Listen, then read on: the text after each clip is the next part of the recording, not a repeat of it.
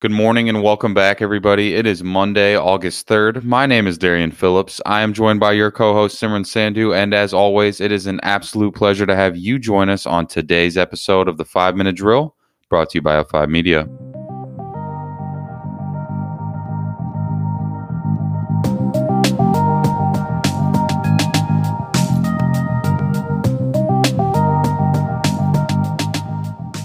And we had some history take place over the weekend as astronauts Doug Hurley and Bob Behnken returned safely to Earth via Dragon capsule less than a day after departing the International Space Station.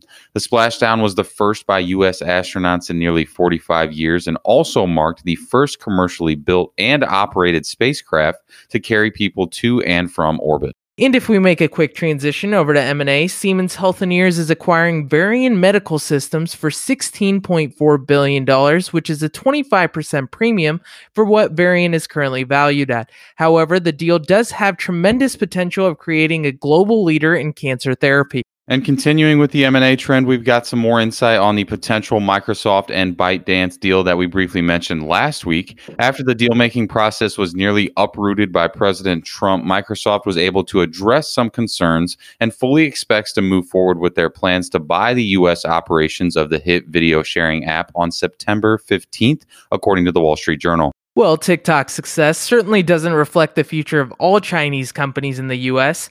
During the weekend, Secretary Pompeo stated that President Trump will soon announce his new plan for taking action against Chinese software companies due to the threat they pose to U.S. national security. And we got some big news from the bank of all banks yesterday, listeners. The Fed is reportedly preparing to effectively abandon its strategy of preemptively lifting interest rates to head off higher inflation. The bank has abided by this strategy for 3 decades now, but they will be taking a more relaxed view by allowing for periods in which inflation would run slightly above the central bank's 2% target.